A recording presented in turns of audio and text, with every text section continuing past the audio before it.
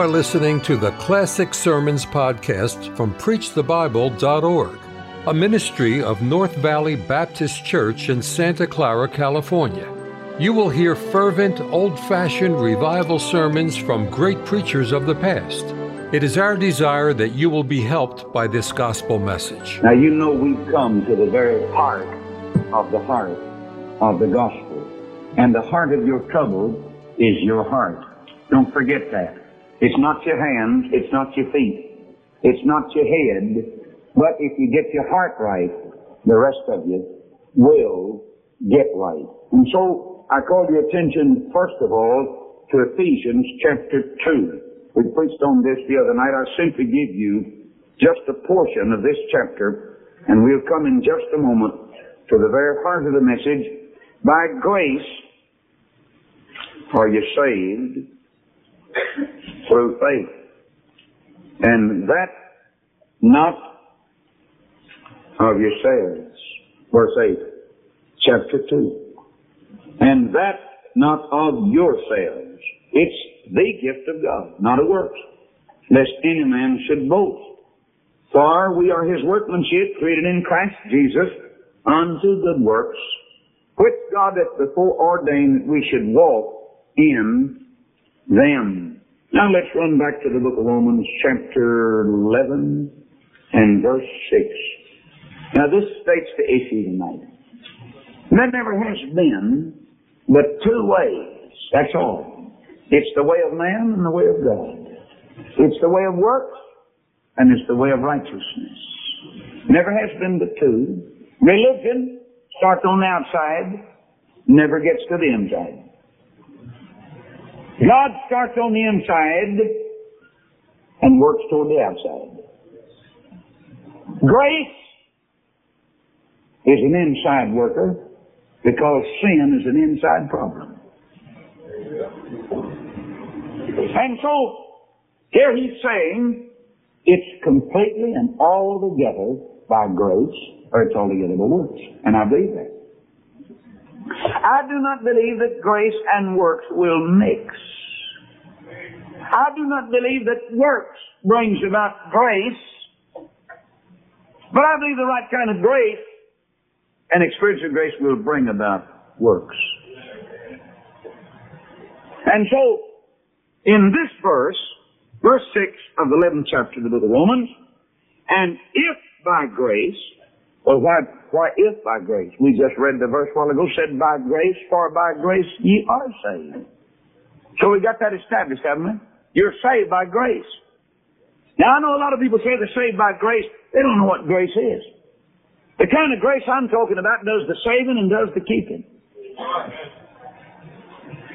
The kind of grace I'm talking about puts a man to work for the Lord.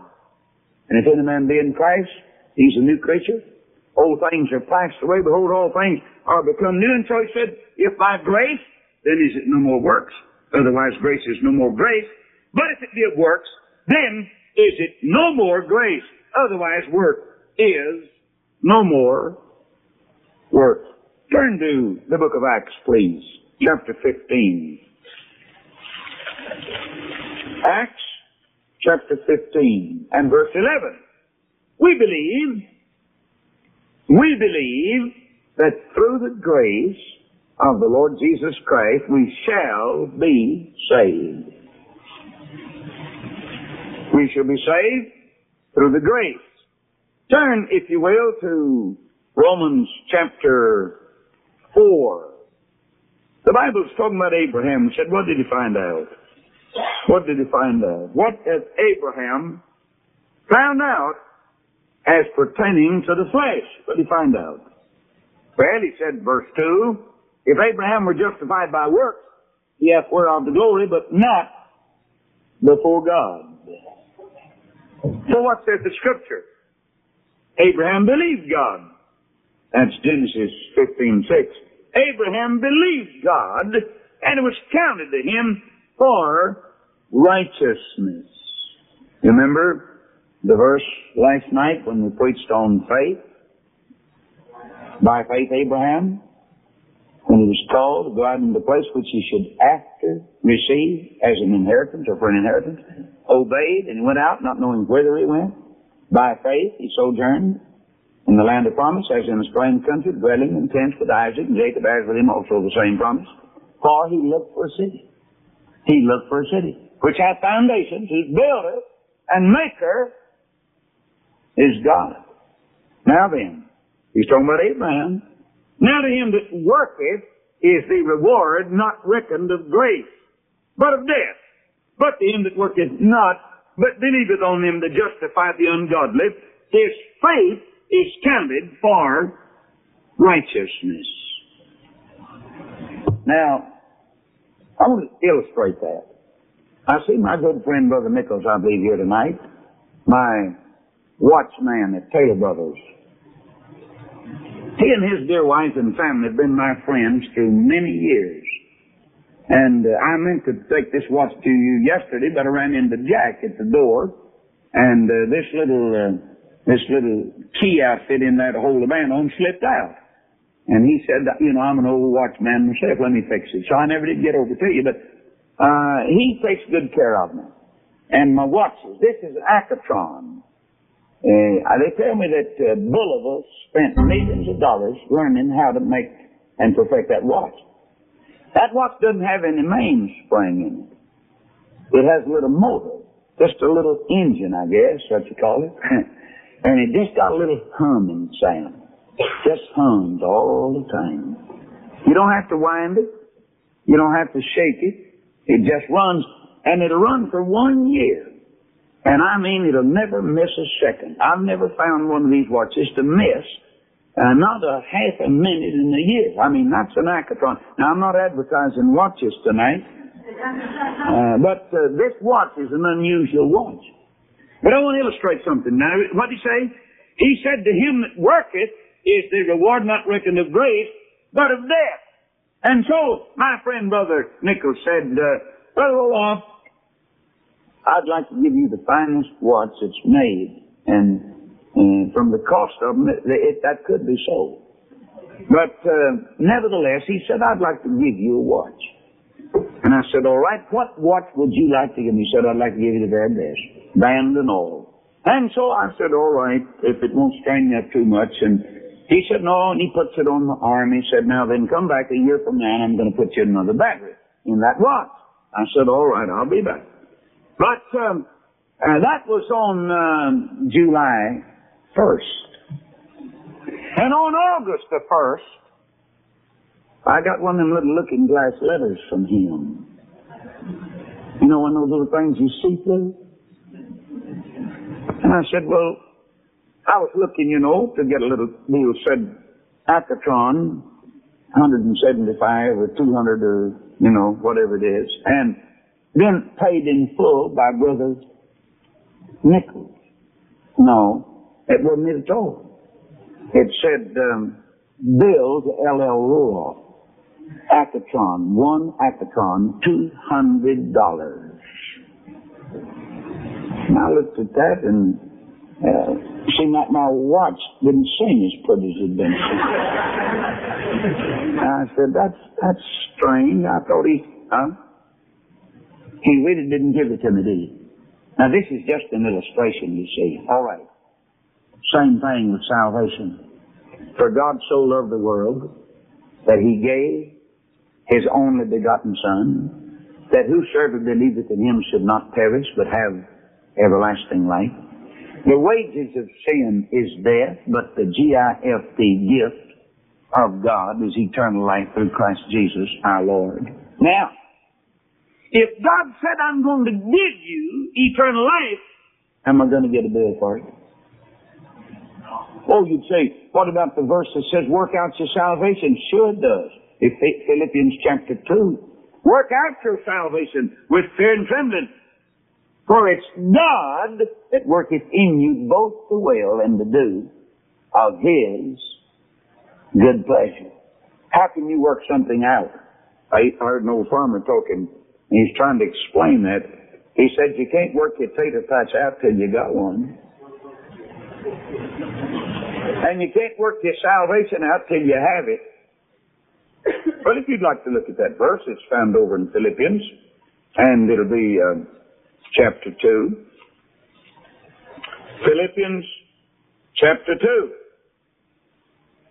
Now, I left a little word out of there, and I've got to put it in because you'll understand it better. Work out your salvation. That's not all of it. Work out your own salvation.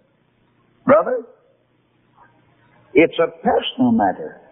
Work it out, for it's God that worketh in you both to will and to do of His good pleasure. Would you turn to 1 Corinthians chapter 15? 1 Corinthians chapter 15, and we'll just stop and visit Brother Paul a moment. He's in a big meeting somewhere, and they just asked him to give his testimony. And so Brother Paul said, I'm delighted. In fact, this one time, he said, I count myself happy to have the privilege of talking to all of you people. And here he's given his testimony, and in verse 10, and I think it'd be well to read verse 9, I'm the least of the apostles. I'm the smallest apostle there is. Not meet to be called an apostle, because I persecuted the church of God. But I like this. Brother, he said, I still got testimony.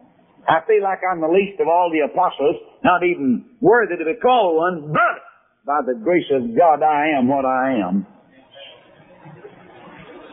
He didn't say by my religion I am what I am, but by the grace of God, I am what I am. And His grace which was bestowed, that's given, upon me was not in vain, but I labored more abundantly than they all, yet not I, but the grace of God which was with me. Turn, please, to 2 Corinthians chapter 8. 2 Corinthians chapter 8. Moreover, brethren, we do you to wit our witness of the grace of God bestowed, whereabouts on the churches of Macedonia. That's the reason I love the church. If it's the kind of church ought to be, it'll be a heap of grace around there. Grace bestowed on the churches. Manifold wisdom on the churches. That's the reason I resent anybody in the world trying to run the church except God's people. They have no right to tell the church what to do, because God gave the church the grace of God and the manifold wisdom of God. And in the church that doesn't have it is living beneath its privileges. I'm so ashamed of these little man-made churches. Preacher get up and said, brethren, what is your desire? What wilt thou have me to do? Well, that's not for him to ask the brethren. He ought to ask God that and then do it, whether they like it or don't like it. But I'll tell you something else. The spiritual people like it every time. They're hungry for it. And so the preachers to tell the people. All right? Now then, verse 9, for you know the grace of our Lord Jesus Christ, that though He was rich, yet for your sakes He became poor, that ye through His poverty might be rich. Brother, that's coming from poverty to tremendous riches, even though He went from tremendous riches to tremendous poverty. Titus chapter 2. Titus chapter 2. Oh, if somehow we could get a hold of these verses right here. For me, this is the heart of living by grace through faith. Beginning at verse 11, Titus 2:11, for the grace of God that bringeth salvation hath appeared to all men, teaching us that denying ungodliness and worldly lust, we should live soberly, righteously, and godly. Whereabouts? In this present world. Looking for that blessed hope and the glorious appearing of the great God and our Savior Jesus Christ, who gave Himself for us, that He might redeem us from all iniquity, purifying to Himself a peculiar people, zealous of good works. These things speak and exhort and rebuke with all authority. Let no man despise thee. Now get something straight. When you're saved by grace, grace is the teacher that tells you that you're not to live in sin anymore. You'll deny ungodliness and worldly lust, and you live soberly, you live righteously, and grace is the only teacher and the only helper that can make you do that. Listen, salvation by grace is not a license to sin, but a license to serve. Did you know nobody ever serves the Lord until they're saved by grace? You can try all you want to, and we're going to come to that bunch of crack doctors in a little bit. That's going to waste a lot of time and a lot of money. Let's turn now to Hebrews chapter 2. It'll be our last verse, I believe, that we'll have time for. Chapter 2 of the book of Hebrews. Verse 9, but we see Jesus, who was made a little lower than the angels for the suffering of death, crowned with glory and honor, that he by the grace of God should taste death for every man. For it became him, for whom are all things, and by whom are all things, and bringing many sons unto glory, to make the captain of their salvation perfect through sufferings. Now then, I'm the sinner. I'm sick unto death. I was stillborn spiritually. So were you. You know what a stillborn is? You know what a stillbirth is? That means you were born dead. I was born dead. The Bible said you had the quicken who were dead. Where'd you get dead? When I was born dead spiritually.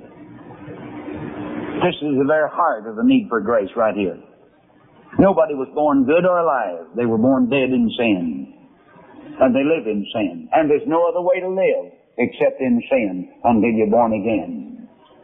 All right, I'm the sinner. I realize there's something wrong with me. And so I say to my neighbor, I'm ailing. I need help. I wonder what can be done. Well, he said, I recommend an old doctor. He's unusual. He's tough. He's hard. He's hated. But he's been in practice a long, long time. I recommend that you go to him. His offices won't look too good, and you won't think he's much of a modern doctor. But I recommend that you go to him. I said, where's his office? He told me. I went down to see Dr. Law. I said to the little nurse, I'd like to see Dr. Law. Is he in? Said he's always in. He's waiting for you now. I walked in. Not too much formality about Dr. Law. He looked at me. And he said, you have serious trouble. And I said, how'd you know? He said, I can tell by looking at you. I said, what do you think's wrong with me? He said, I don't think I know. You have heart trouble. I said, you haven't even examined my heart. And like any old sinner, I began to get mad. And he ruffled my feathers the wrong way. I said, let me tell you, Dr. Law, you've never seen me before. And you diagnosed my case by just one brief glance. And I said, I'm here to tell you, I'm having trouble with my feet. They've been carrying me to the dance hall, and I've been dancing, and they've been carrying me to the liquor store, and I'm having trouble with these hands. He said, it's not your hands, it's your heart. I said, I've been having trouble with these eyes. These eyes have been watching television till 12 and 1 o'clock at night, and I couldn't get enough rest to go to sleep, and my wife's just as bad as I am, and I need some help with these eyes. He said, no, it's not eye trouble you're having. You don't need an optometrist. You need a heart specialist. I said to him, I'm having trouble with this old tongue. Listen. That old tongue spits out oaths and dirty jokes, and it criticizes and it cuts people to pieces. He said, it's not your tongue, it's your heart. Well, immediately I fell out with him. I said, I don't even like your attitude. I said, you seem plumb egotistical. He said, no, I just know what's wrong with you. Well, I said, I'll tell you one thing. You're wrong about it, and I'm not going to pay any attention to you. And there are other doctors in this town, and he said, yeah, the woods are full of them. And when you make your rounds and won't get real help, come on back. I said, I'll never be back. Isn't that just like a sinner? I said, I'll never be back. You know where I went, don't you? I went to Dr. Religion. That's where most people go when they get in trouble. Dr. Religion. Oh, yes. I went in and he had a plush office and neon signs were flashing and he had nurses all around, and I'll tell you, we just looked like had really run into a tremendous doctor. Dr. Religion. And so, he had some assistants. And he said, I'd like for you to go see Dr. Not So Bad. Well, I said, all right, that sounds pretty good to me. So I go into the office and Dr. Not So Bad said, I don't really think you're so bad. I see nothing seriously wrong with you. Well, I said, I like that. I feel better already. Yes, sir. Not so bad, doctor. And isn't that what the sinner says? I'm not so bad. I've never killed anybody. I take care of my wife and my children. I'm not so bad. But that old doctor's a quack. And you'll never get well going to Dr. Not So Bad.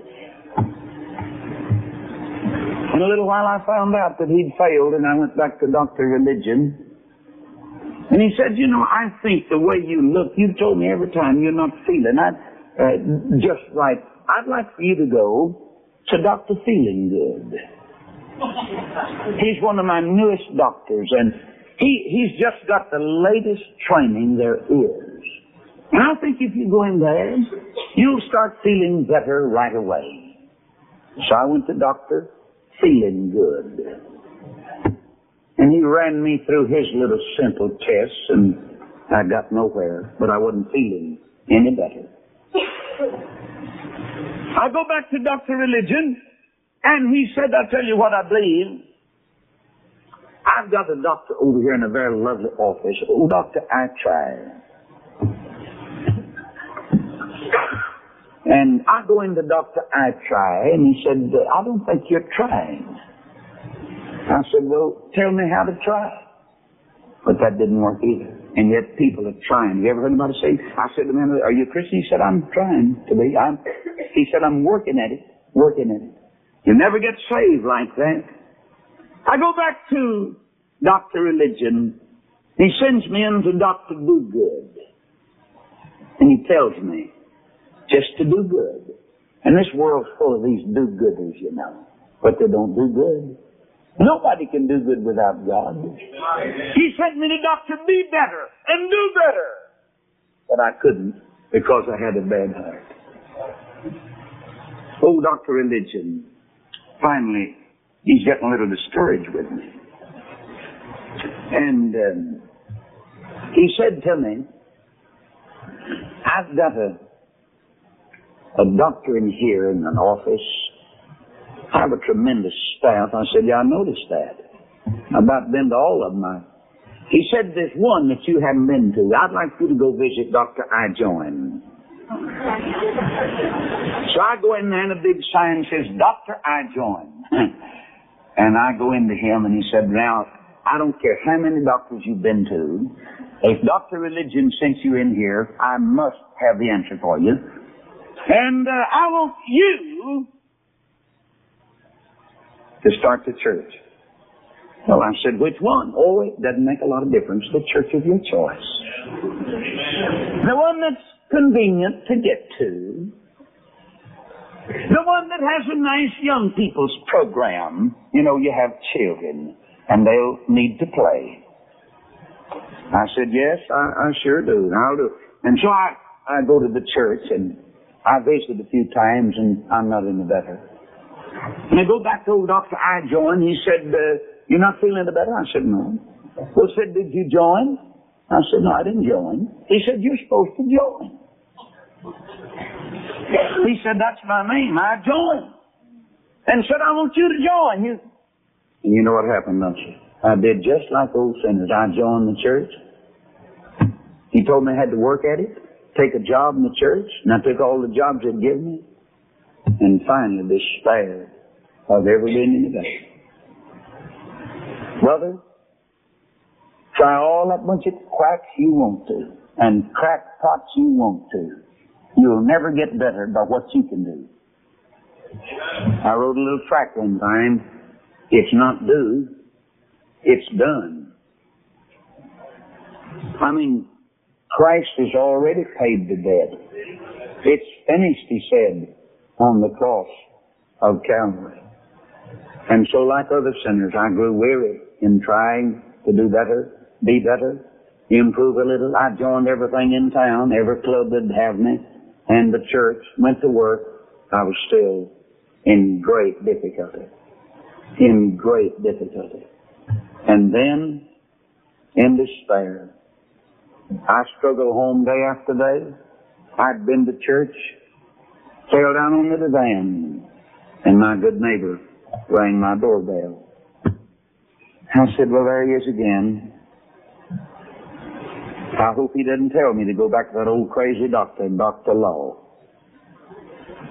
My neighbor comes in, had a smile on his face, song in his heart, and he seemed like he was just getting along so fine. And he said, Mr. Roloff, how are you? And I said, terrible. I said, I've run to every doctor in town. I've tried them all. He said, I did too. He said, when will you be willing to go back to Dr. Law? I said, never. All he's going to holler is, heart trouble. And he doesn't know beans about my heart. And I'm not going back to him. But my neighbor looked at me as straight as anybody ever looked at me and said, let me tell you something. If you want to get well, you'll go to him. Because he knows exactly what's wrong with you. He told me the same thing, and if you go back and listen to him and do what he tells you to do, you'll be as happy as I am come in the morning. And I said, I'm not going to do it. The flesh dies hard, doesn't it? Oh, how stubborn we are. How satisfied we try to be on what we do, but it won't work. And so, he said, I'll be praying for you. I realize you're a very sick man.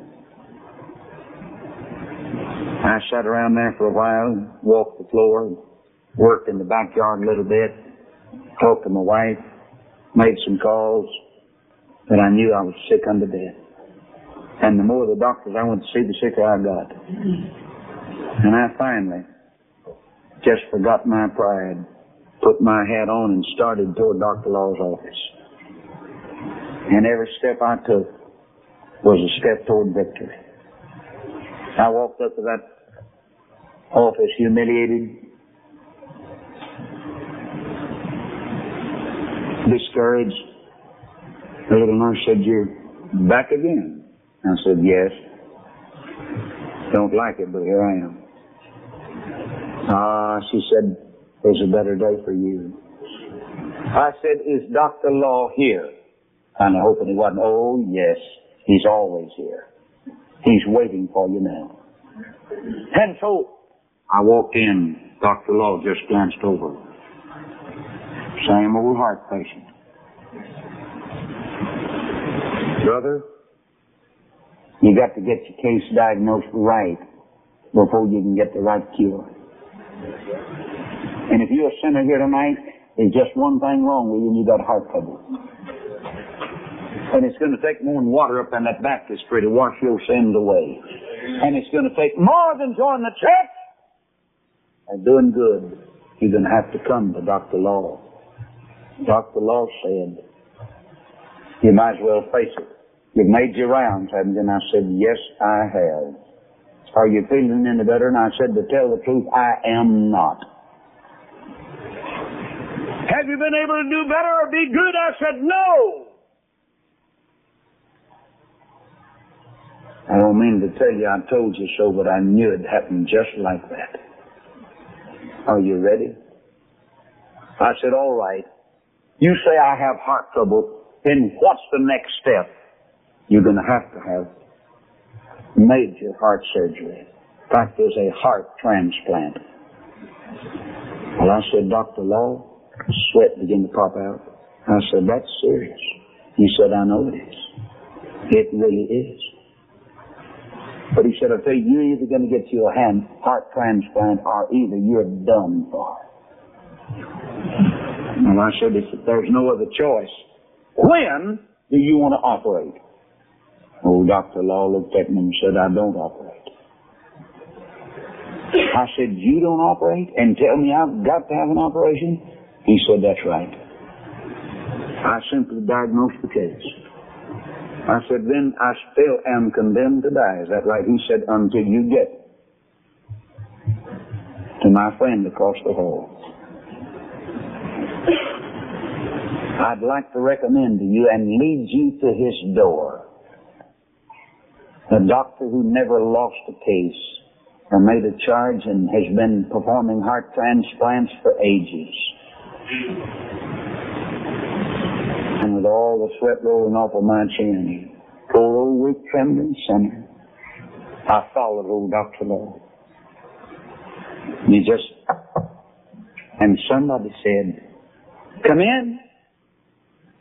And then the door opened. Dr. Law said, Dr. Grace, I present to you Lester Roloff. He's in horrible shape. His heart is rotten. He's gone apart from an operation from you.